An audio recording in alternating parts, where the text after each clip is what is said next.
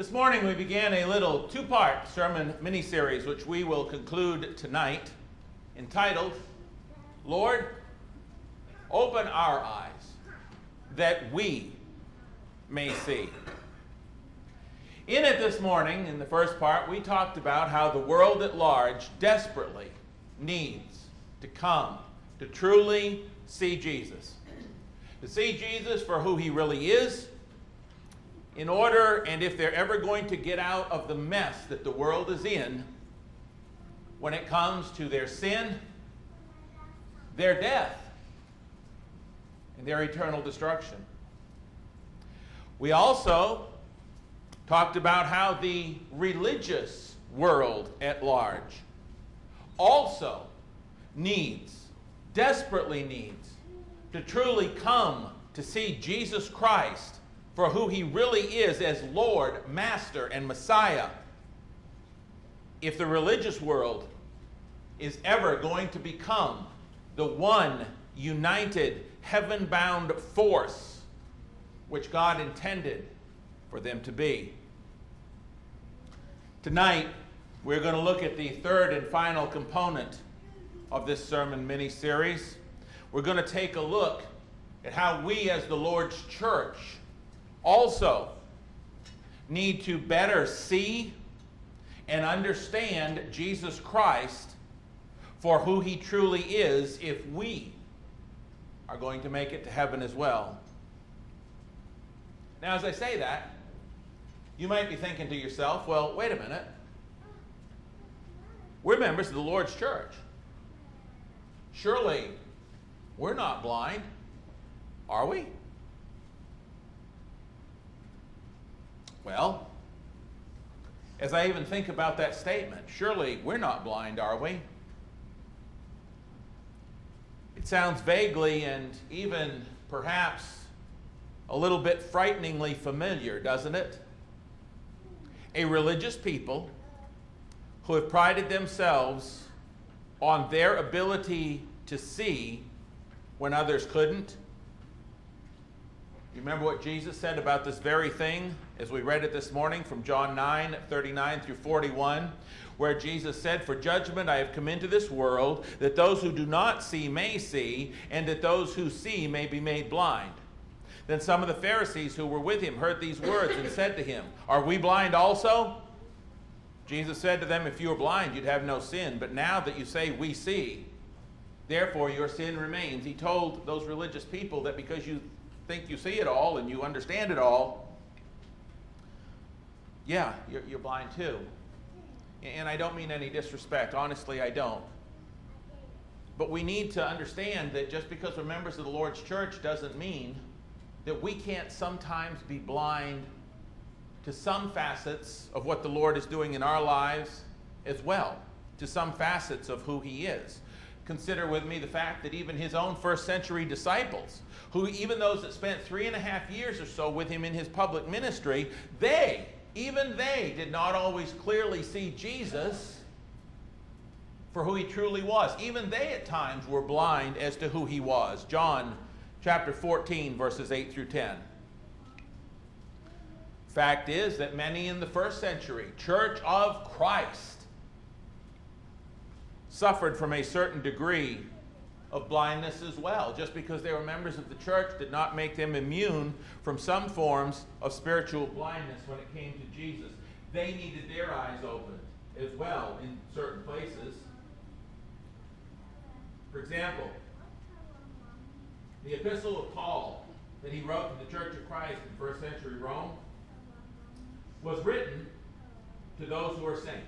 It was written to the church. Romans chapter 1, verse 7 says, "To all who are in Rome, beloved of God, called to be saints." That letter to the Romans was written to the church there, and that church in Rome was made up mostly of Jewish-born converts to Christ, or a lot of them. Jewish converts who had been baptized into Christ and had become a member of the Lord's church, just the same as most all of us here tonight have been. Romans 6, 1 through 4, and Romans 16, 16. But here's the thing. Some of those Jewish Christians did not see themselves clearly in the same light that God did. Some of those converts to Christ who were Jewish did not see themselves in the same light that Jesus did. They were sort of like those that Jesus had already mentioned in Matthew chapter 7, 1 through 5, who, in order to clearly see, to help their brother get the speck out of his eye, needed to remove the beam or the log out of their own. And we would see this if we would turn to Romans chapter 2. If you turn there with me, please. You see, these Jewish Christians to whom he wrote had this propensity or this perception wherein they were blind largely to their own sins while magnifying the sins of others. We'd never do that, would we? We'd never be blind to our own sins while magnifying or seeing more clearly the sins of others. I say that totally facetiously. Romans chapter 2, verse 17. Paul writes, "Indeed, you are called a Jew and rest on the law." And again, this is written to Christians. "Make your boast in God and know his will and approve the things that are excellent, being instructed out of the law, and you are confident that you yourself are a guide to the blind, a light to those who are in darkness, an instructor of the foolish, a teacher of babes, having the form of knowledge and truth in the law." You are confident in who you are. That's how you see yourselves. "You therefore who teach another, do you not teach yourself? You who preach that a man should not steal, do you steal?" Uh-oh. "You who say do not commit adultery, do you commit adultery? You who abhor idols, do you rob temples? You who make your boast in the law, do you dishonor God through breaking the law?" Do you see the picture here? He's asking, he said, yeah, you're teaching all these people and you see yourselves as this light of the world. You see yourselves as this teacher and this instructor and this person who just loves God, and that's who you see yourselves as. But he said, but wait a minute. Whoa, slow down. You who are teaching others all these things, do you do them? Is your perception a little skewed? Are you a little blind to your own sins while magnifying the sins of others, while teaching others what not to do? Do you do them? Just because we're members of the Lord's church doesn't mean sometimes we can be blind to certain things. Maybe you will recall the blindness of our brethren in the first century Church of Christ congregation in Laodicea. Revelation chapter 3. Please notice this very clearly. And the only point that I'm making here is when you hear the opening of this sermon and you think, well, wait a minute, we're not the world at large. We're not even the religious world at large. We are the Lord's church. How come he's talking about the possibility that we can be blind? Well, the reason I'm talking about it, brethren, is to help us to understand and be better Christians, and to understand that sometimes even we can be blind to who Jesus is, along with certain other things we'll discuss in a few minutes. Revelation chapter 3, notice the blindness of the Church of Christ in first century Laodicea, beginning at verse 14. "And to the angel of the church of the Laodiceans write, These things says the Amen, the faithful and true witness, the beginning of the creation of God. I know your works, that you are neither hot nor cold. I could wish you were cold or hot." Mixed those up, didn't I? "So then, because you are lukewarm and neither cold nor hot, I will vomit you out of my mouth." Now watch this. Well, look at how they saw themselves. "Because you say, I am rich, have become wealthy, and have need of nothing." That's how they saw themselves. They said, well, this is us. "Because you say, I am rich, have become wealthy, and have need of nothing, and do not know that you are wretched, miserable, poor, blind, and naked." In other words, you don't see. You are blind to how you truly are. You think you're this, but you're not, God says. He says, "Because you do not see yourself as I see you, I," verse 18, that is Jesus, "I, Jesus, counsel you to buy from me gold refined in the fire, that you may be rich, and white garments that you may be clothed, that the shame of your nakedness may not be revealed, and anoint your eyes with eye salve, that you may see." You see it? Jesus said, you think you're this, but you're totally blind. You don't see yourselves the way that I do. He says, therefore, I want you to come to me and let me help you to truly see. Open the eyes of my heart, Lord, that I may see. Lord, open our eyes, should have been the cry of the Laodicean Church of Christ in the first century. Lord, open our eyes that we may see. The very sermon title of our little two-part sermon mini-series. So yes, the church can indeed be blind.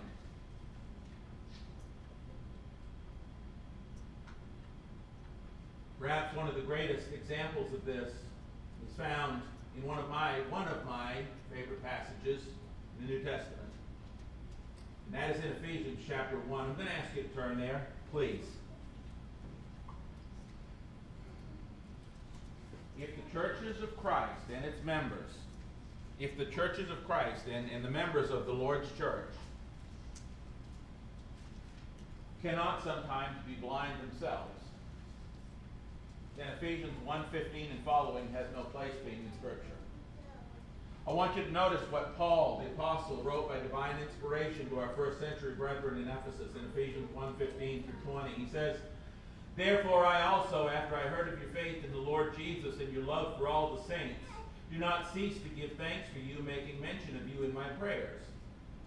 What are you praying about, Paul?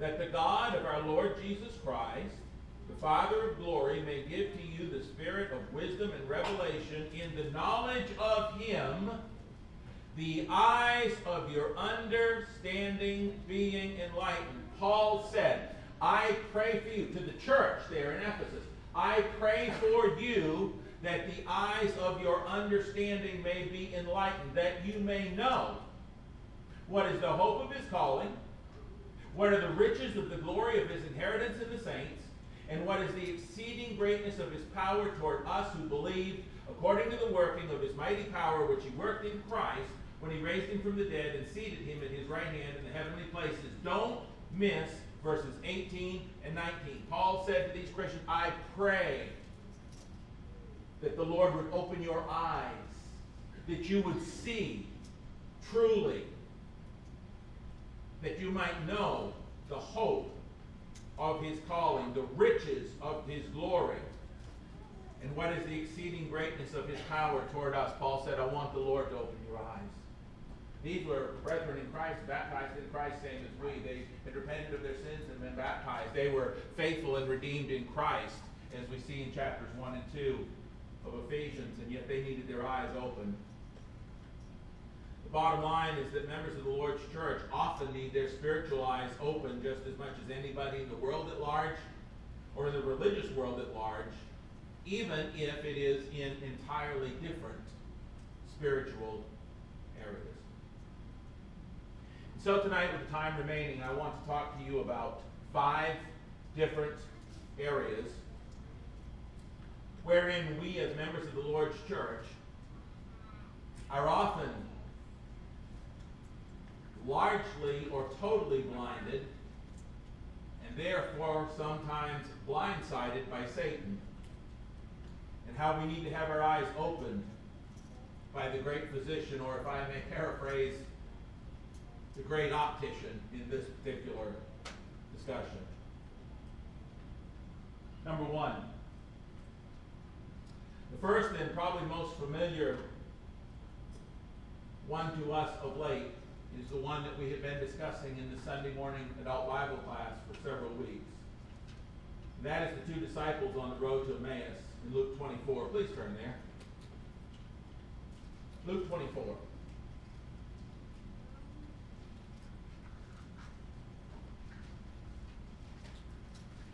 Like them, just like them, and not too much unlike our world and even the rest of the religious world at large, we too are often blinded and need our eyes open to who the Lord really is. Luke 24, beginning in verse 13. Behold, 2 of them were traveling that same day to a village called Emmaus, which was 7 miles from Jerusalem. And they talked together of all these things which had happened. So it was, while they conversed and reasoned, that Jesus himself drew near and went with them. But their eyes were restrained, so they did not know him. And he said to them, what kind of conversation is this that you have with one another as you walk and are sad? Then one of those, whose name was Cleopas, answered and said to him, Are you the only stranger in Jerusalem? And have you not known the things which happened there in these days? Jesus said to them, What things? So they went on and explained it down through verse 24. Notice verse 25. Then Jesus said to them, O foolish ones, and slow of heart to believe in all that the prophets have spoken. Ought not the Christ to have suffered these things and enter into his glory? And beginning at Moses and all the prophets, he expounded to them in all the scriptures the things concerning himself. Now, at that point, they draw near where they're going. They want him to come in with them. And we would notice that verse 30, it came to pass as he sat at the table with them that he broke bread, took bread, blessed and broke it, and gave it to them. Then their eyes were opened, and they knew him. Then their eyes were opened, and they knew him. Please notice the elements that were involved in getting their eyes opened, at least the ones that are listed here for us, that we can see in the Scriptures. How did they come to know and to see and to have their eyes open as to who he truly was? Notice the elements involved. Number one, Bible study. Verses 25 to 27. He explained the Scriptures to them. That's number one. Number two, he took bread and he prayed, you will notice. He blessed. He prayed. And he broke bread and gave it to them. Where are those three elements from for us? Bible study, prayer, breaking of bread. Sound familiar? Remember Acts chapter 2? Peter preaches the first gospel sermon. They ask what they need to do to be saved. Peter tells them. Then there's about 3,000 to obey the message. They are baptized and saved that day and added to the church. And verse 42 says they continued in the apostles' doctrine, that's Bible study, and the breaking of bread, while it's a different connotation, that's here. Fellowship, Jesus was with these men, at least physically. And prayer, he prayed as he broke the bread. It strikes me that the way they had their eyes truly opened to Jesus involved very much, or at least very similar to the same list that Acts 2:42 tells us that those of us who are saved need to stick with. The apostles' doctrine, fellowship, breaking of bread, and prayer. As to our eyes being open, what helps us to open our eyes, as to Bible study, I mean, that's the very first thing here he does, is explains to them the Scriptures, okay? That's what Peter does on the day of Pentecost. He goes through what Jesus went through, he relates the Scriptures to it, he gives them a Bible study. As to Bible study being one of the prime, if not the prime ways that we get our eyes open, I am reminded of the words of David in Psalm 119 and verse 18, where David said, Open my eyes that I may see wondrous things from your law. You really want your eyes open? Get your nose to the Bible and keep it there. You know, even we can often see only a partial picture of Jesus, just like the religious world at large or the world at large. Sometimes we can, if we don't keep studying, we can come to see Jesus the same way the world does, as love and Redeemer and Savior and friend, which he is. He's all of those things. I'm not demeaning those. I'm not being irreverent. He's all of those things. But that's not the full picture of who Jesus is. Jesus is all of those things perfectly and infinitely, yes, but that's not all he is. He is also the holy Lord. He is also the righteous master. He is also the King of kings. He has authority. But do we truly see and bow down and obey him as such? Or is he just this nice Savior who accepts everybody and everything and whatever anybody wants? That's not who he is. That's the way the world may see him. And sometimes we can begin to see him the same way if we don't keep our eyes in the Scripture and have our eyes open to the fact that yes, there are going to be people on Judgment Day that he's going to say, Depart from me, I never knew you. He's not just going to accept everybody just because everybody thinks that he's going to accept them. That he calls the shots, that he is Lord and boss and master. Why do you call me Lord, Lord, and not do the things I say? Luke 6:46. So the question is, do we always see that side of him? Do we see that side of him who's going to say, depart from me, I never knew you? Do we always see that side of him? Are our eyes open to the fact that we as his people who have received mercy need to think and act and be and talk and dress and behave differently than the world around us? Because we understand that while he is Savior and friend, he's more than just friend and Mr. Nice Guy, like the world sees him.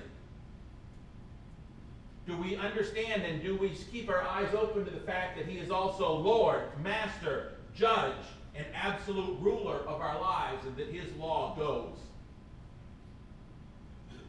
Must never forget that as loving as he is holy and just and righteous too. A second related scenario wherein we are sometimes partially, if perhaps not totally blind, is when it comes to truly seeing the other servants of God around us for what they really are. I want you to think about that. When we look at others in the church, what do we often see? Well, we see the way they dress, we see the way they act. We may, in our minds, see them as they are at this point in time, this day, this week, this month, this year. We may see them just as they are tonight. We may see them through eyes of some weakness they have or mistake they've made or something wonderful they've done in that moment. But listen, there's a lot more to people's lives than just this moment that we see them in. And we need to understand there's more to that person than just this moment. We would understand this from Matthew chapter 11, if you'll turn there with me. How do we see the other servants of God around us? What are we looking for? What do we see? Are we blind to who they are in the overall scheme of things? Because in Jesus' day that happened. In Matthew chapter 11, as we are well aware, verses 1 through 6, John the Baptist sends two of his disciples to Jesus to ask him if he is the one. And we know what happened, and Jesus gave them their answer. And it says in verse 7, as they departed, Jesus began to say to the multitudes concerning John, what did you go out in the wilderness to see? This is key. What did you go out to see with your eyes? What were you looking for? What was it you were seeking to see in him? A reed shaken by the wind? Were you looking to see some weak man who every little storm or breeze would cause to blow about? But what did you go out to see? Jesus is really laying it in there. He asks the question, what did you go to see with your eyes? A man clothed in soft garments? Did you go out because you wanted to see what he was wearing? Is that your measure of who he was or is in this moment? Is just by what he's wearing or how he might be blown about if there was a storm? Is that all you went out to see?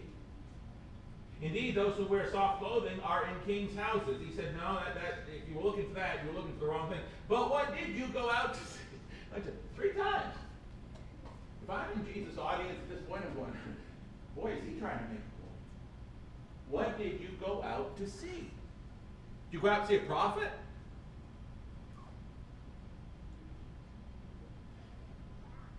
Then Jesus tells them what they had been blind to.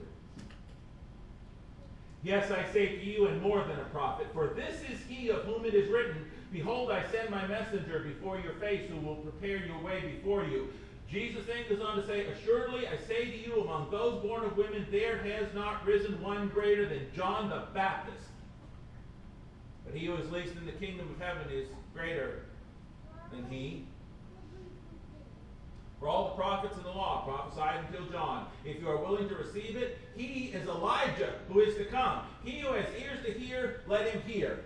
Don't you love this? Here we have the ears and the eyes. Jesus is trying to pry them both open. We talked about this morning people that were blind and they closed their ears and blinded their eyes and all those sorts of things. And right here, Jesus is letting them know there is so much more to see about John the Baptist than you ever considered, than you ever went out to see. You went out to see who he is in this moment, how he reacts in a storm, maybe how he was dressed. But there's so much more to him. He has been a part of the plan of God for centuries to come in this moment, in this time. There's so much more that you missed. You were blind to. You did not see. His being there at that time to serve God in that way was nothing short of the providence of God, a plan that God had had in place for centuries, and they were blind to it. They didn't see it. But Jesus is going to make sure that they see this servant of God as far more than just him in the moment. And brethren, we need to really think about this and consider this whenever we look at the other servants of God around us as well. Think about this.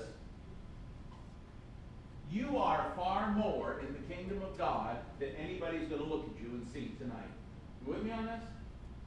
Psalm 139, verses 13 through 16 says that God has a plan for each one of us from day one. You turn there and look it up. Again, it's Psalm 139, 13 through 16. All of our days he had planned when as yet there was not one of them. His eyes saw our unformed substance.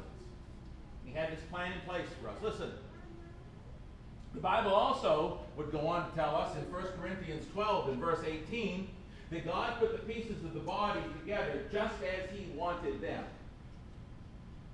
You're here tonight because you have chosen to obey the gospel. You are here tonight to worship God.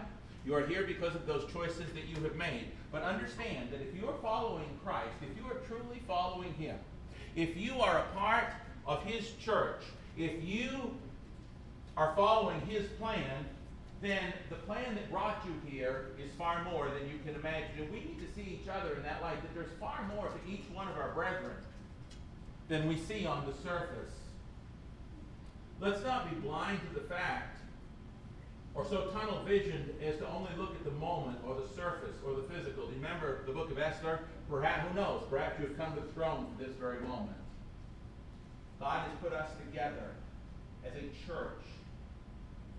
And there's so much more here within each one of us in our stories as God brings us together again, as he brings each part of the body together just as he wants them.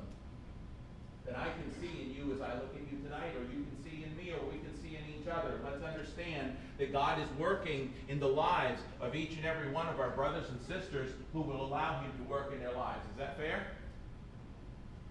God at work. We all have a sign, sure, that says God at work. Because he is. There's so much more to you in Christ than I see looking at you. There's so much more to me. There's so much more.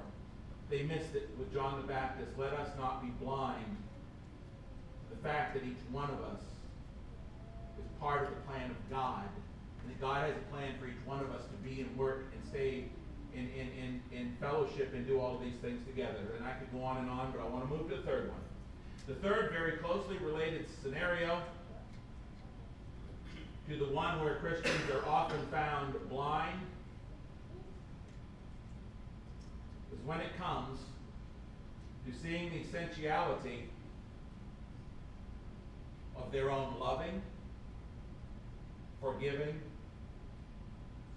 and being patient with and serving their brethren as the Lord has loved and forgiven them if they want to go to heaven. Let me shorten that up.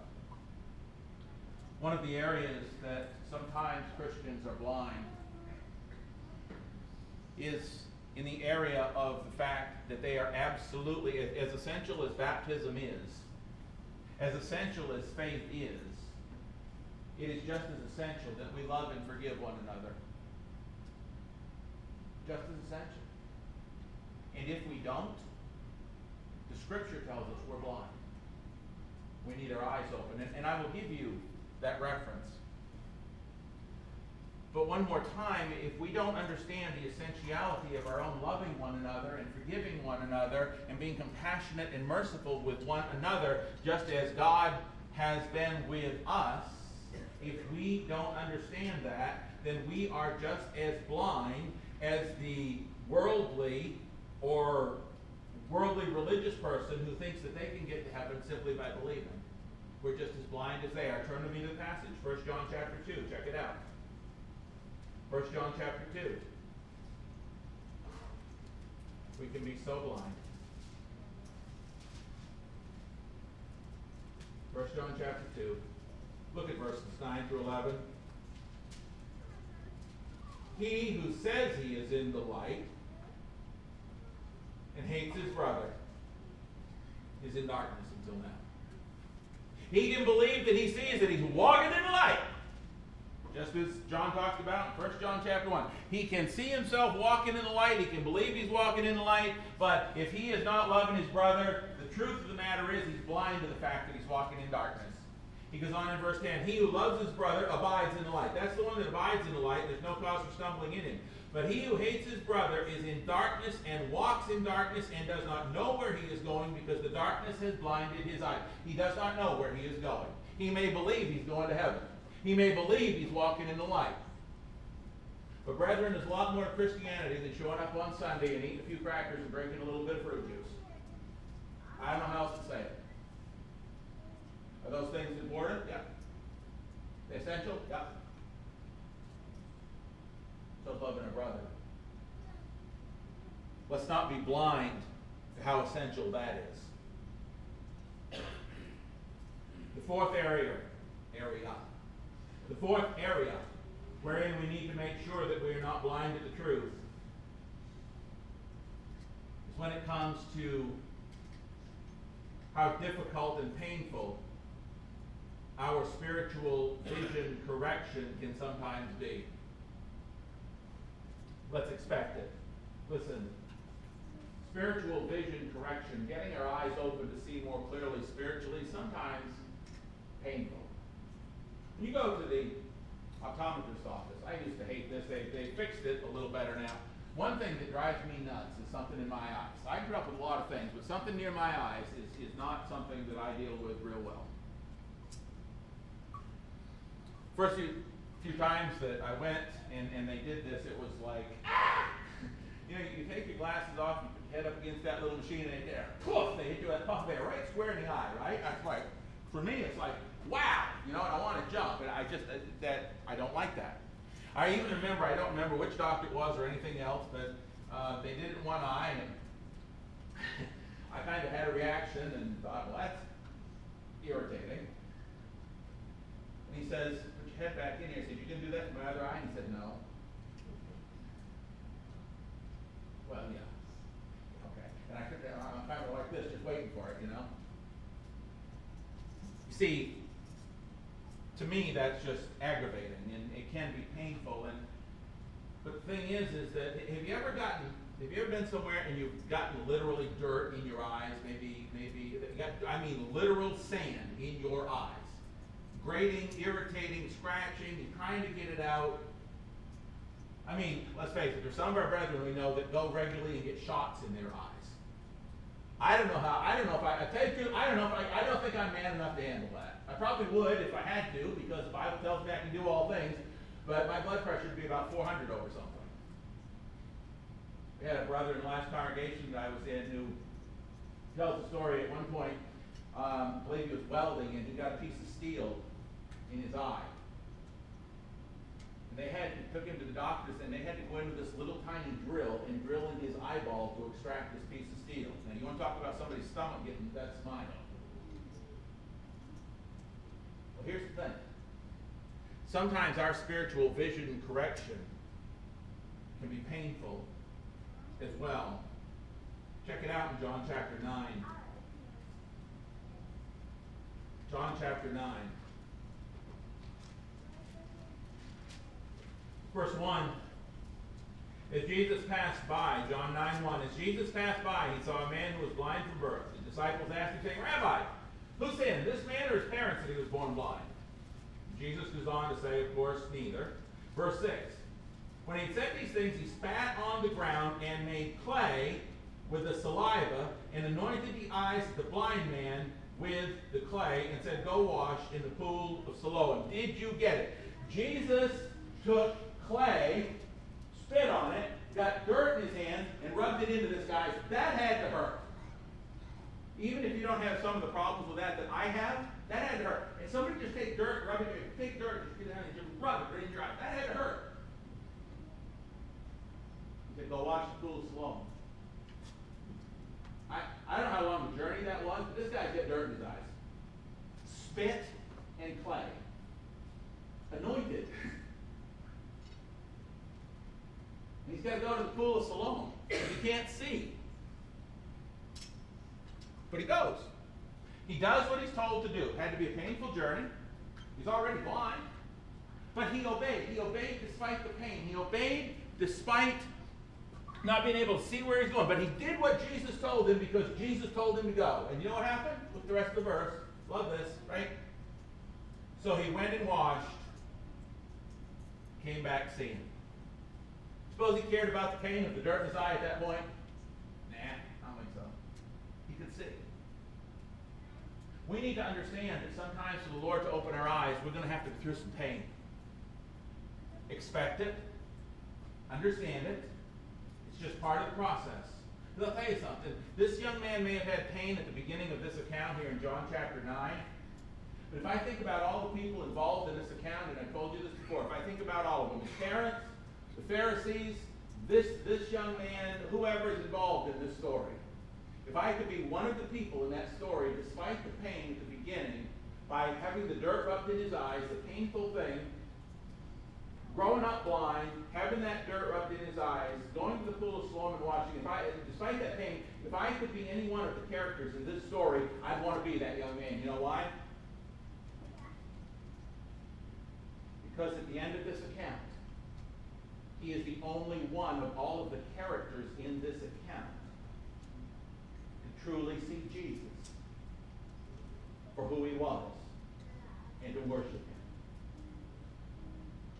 Yeah. Sometimes it hurts to have our eyes open. But man, the reward is out of this world. He was the only one to see Jesus for who he truly was and fall down and worship him. I'll take that. The fifth example of where we as servants of the living God sometimes need to have our spiritual vision corrected so that we are not blind, ironically, is the one from where this whole sermon mini-series originated. There was something said about this one text, and this whole sermon mini-series grew out of it, and I've saved it till the last. This example, it got me to thinking about this whole thing, about, Lord, open our eyes that we may see. Is when it comes to those seemingly overwhelming life and death situations. Those situations that we sometimes get into that seem to be the be-all and end-all, the big ones. Those life-threatening situations and circumstances where it seems like this is it. We are totally surrounded and will certainly be overcome. There's no way out of this. There's no way through this. There's nothing I can do about this. It's over. I'm toast. I'm done. Finished. This is it. There's no way out. Brethren, I want to tell you tonight, there is. And we need to see it.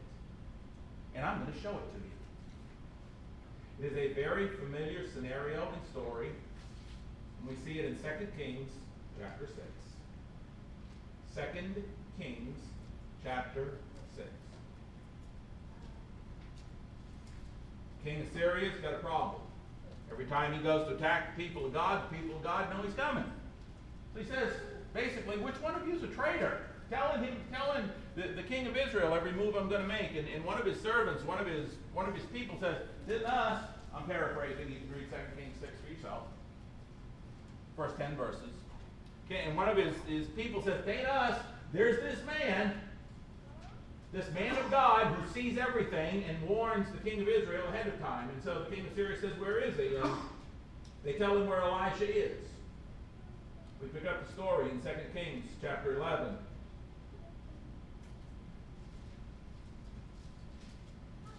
When the heart of the king of Syria was greatly troubled by this thing, he called his servants and said, "Will you not show me which one of us is for the king of Israel?" Yes. One of his servants said, "None, my lord, O king, but Elisha the prophet, who is in Israel, tells the king of Israel the words that you speak in your bedroom." Verse 13, he said, go and see where he is, that I may send and get him. It was told him, saying, surely he is in Dothan. Hey, this guy he wants in Dothan. Let's go get him. Therefore, the king, verse 14, sent horses and chariots and a great army there. They came by night and surrounded the city. Isn't it something how sometimes these great and overwhelming obstacles will come right at us out of the darkness? Never saw it coming. We're completely blind to it, and all of a sudden, boom! There it is. Well, they came by night and surrounded the city. Please note, it was a great army. And when the servant of the man of God arose early and went out, there was an army surrounding the city with horses and chariots. And his servant said to him, alas, my master, what shall we do? Here it is. They're surrounded. They're surrounded by the enemy. There's no way through. There's no way out. Their goose is cooked. They are done. They are finished. That's just exactly how it looks. Have you ever been in a situation where it's like, this is it? How on earth am I going to survive this intact? How on earth am I going to overcome this great problem, whatever it is, that has got me surrounded and is threatening to engulf and overwhelm me? What am I going to do? Tell you what you need to do. You need to have your eyes open that you may see.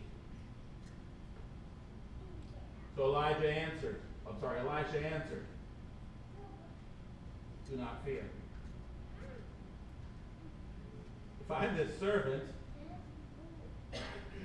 at this point, and Elisha says that and takes a breath, do not fear, I'm going to say, are you out of your mind?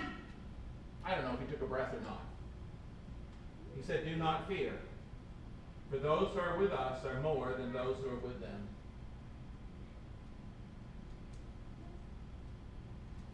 We need to understand, when circumstances surrounding us are about to engulf and overwhelm us, when we are in despair, it seems like all is lost, we have to understand this principle.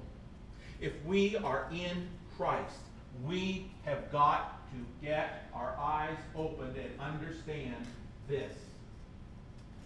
And Elijah prayed and said, Lord, I pray, open his eyes that he may see.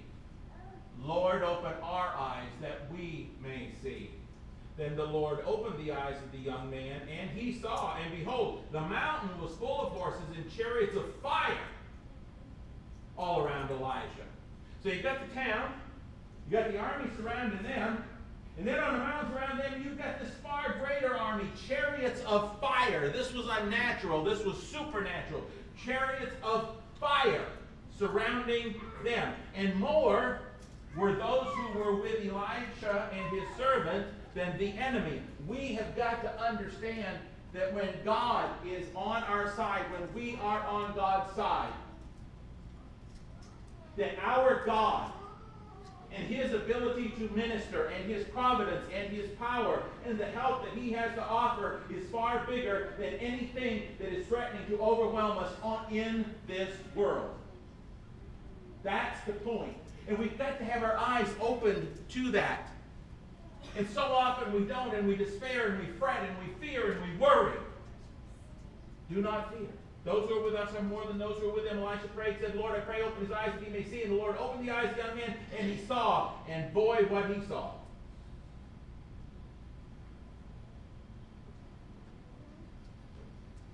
One aspect of God, the great optician's prescription for having our eyes open so that we can truly see and not be overwhelmed when it seems like the world is going to get us or is surrounding us, is to have others praying for us. Don't miss that. Don't miss that. We need to have others praying for us. I wonder how many times we come in and we are devastated, brokenhearted. I heard this again just this week. I wonder how often we come in, we're devastated, we're brokenhearted, but we don't want to share our burden. We don't ask for prayers. The key way that this young man's eyes were opened up when he was troubled in a life and death situation was for another servant of God himself, Elijah, to pray, open this young man's eyes to what's here, to what's really here, to the spiritual realm and what's going on.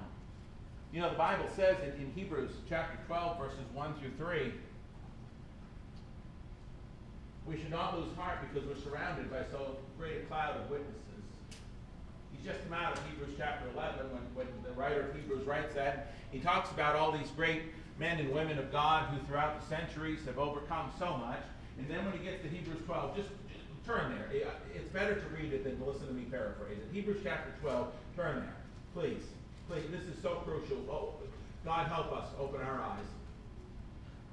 After he talks about all these great heroes of the faith who have endured far more, many of them individually, than you or I ever will when it comes to life and death, being surrounded and overwhelmed, he says in Hebrews 12, verse 1, therefore we also, since we are surrounded, there's our word, by so great a cloud of witnesses, let us lay aside every weight and the sin which so easily ensnares us, and run with endurance the race set before us, looking to Jesus, the author and finisher of our faith, who for the joy that was set before him endured the cross, despising the shame, and is set down at the right hand of the throne of God. We need to understand that when we are in Christ, that no matter what is surrounding our little city or circumstance, no matter what we see as far as physical forces against us, that there is this great cloud of witnesses, there is this great army of God's people, there is Jesus Christ himself, who is our intercessor, who is our Savior, who is our Redeemer, who walks through the fire with us, just like he did Shadrach, Meshach, and Abednego. We have got to have our eyes open to who is truly the most powerful and with us, church. Lord, open our eyes.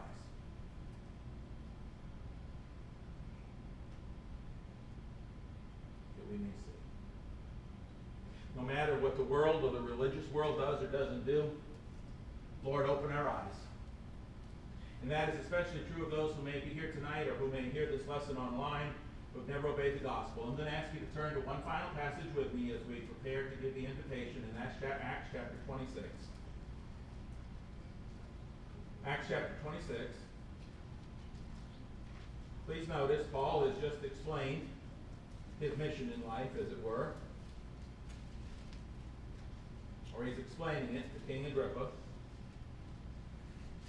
And he tells him what God had said to him, that is to the Apostle Paul. Verse 17 of Acts 26. I will deliver you from the Jewish people as well as from the Gentiles, to whom I now send you, to open their eyes in order to turn them from darkness to light and from the power of Satan to God, that they may receive forgiveness of sins and an inheritance among those who are sanctified by faith in me.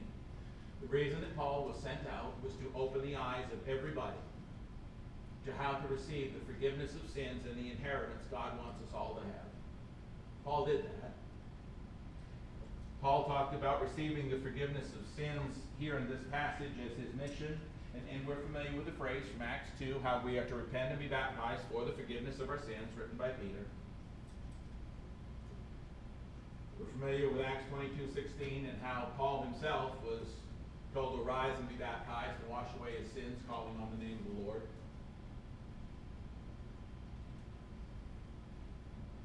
Tonight, I'm reminded of the two blind beggars Jesus encountered on the road to Jerusalem in Matthew 20:29-34, when he basically said to them, what do you want me to do for you? And they said, Lord, that our eyes might be open. What do you want the Lord to do for you tonight? What area do you need your eyes opened in? You need the prayers of the church that you'll have your eyes more open to opportunities to tell others about the Lord. You want your eyes open to your brothers and sisters and seeing beyond the surface and peripheral of the moment. You want your eyes open to the fact that no matter how overwhelming your circumstances seem, well, listen, we can pray for you in all of these, but we can pray that you can understand that more are those with you in your circumstance than those that are lined up against you. We'll pray for you. If tonight you need your eyes open so that you can see more clearly, we can set up a Bible study with you.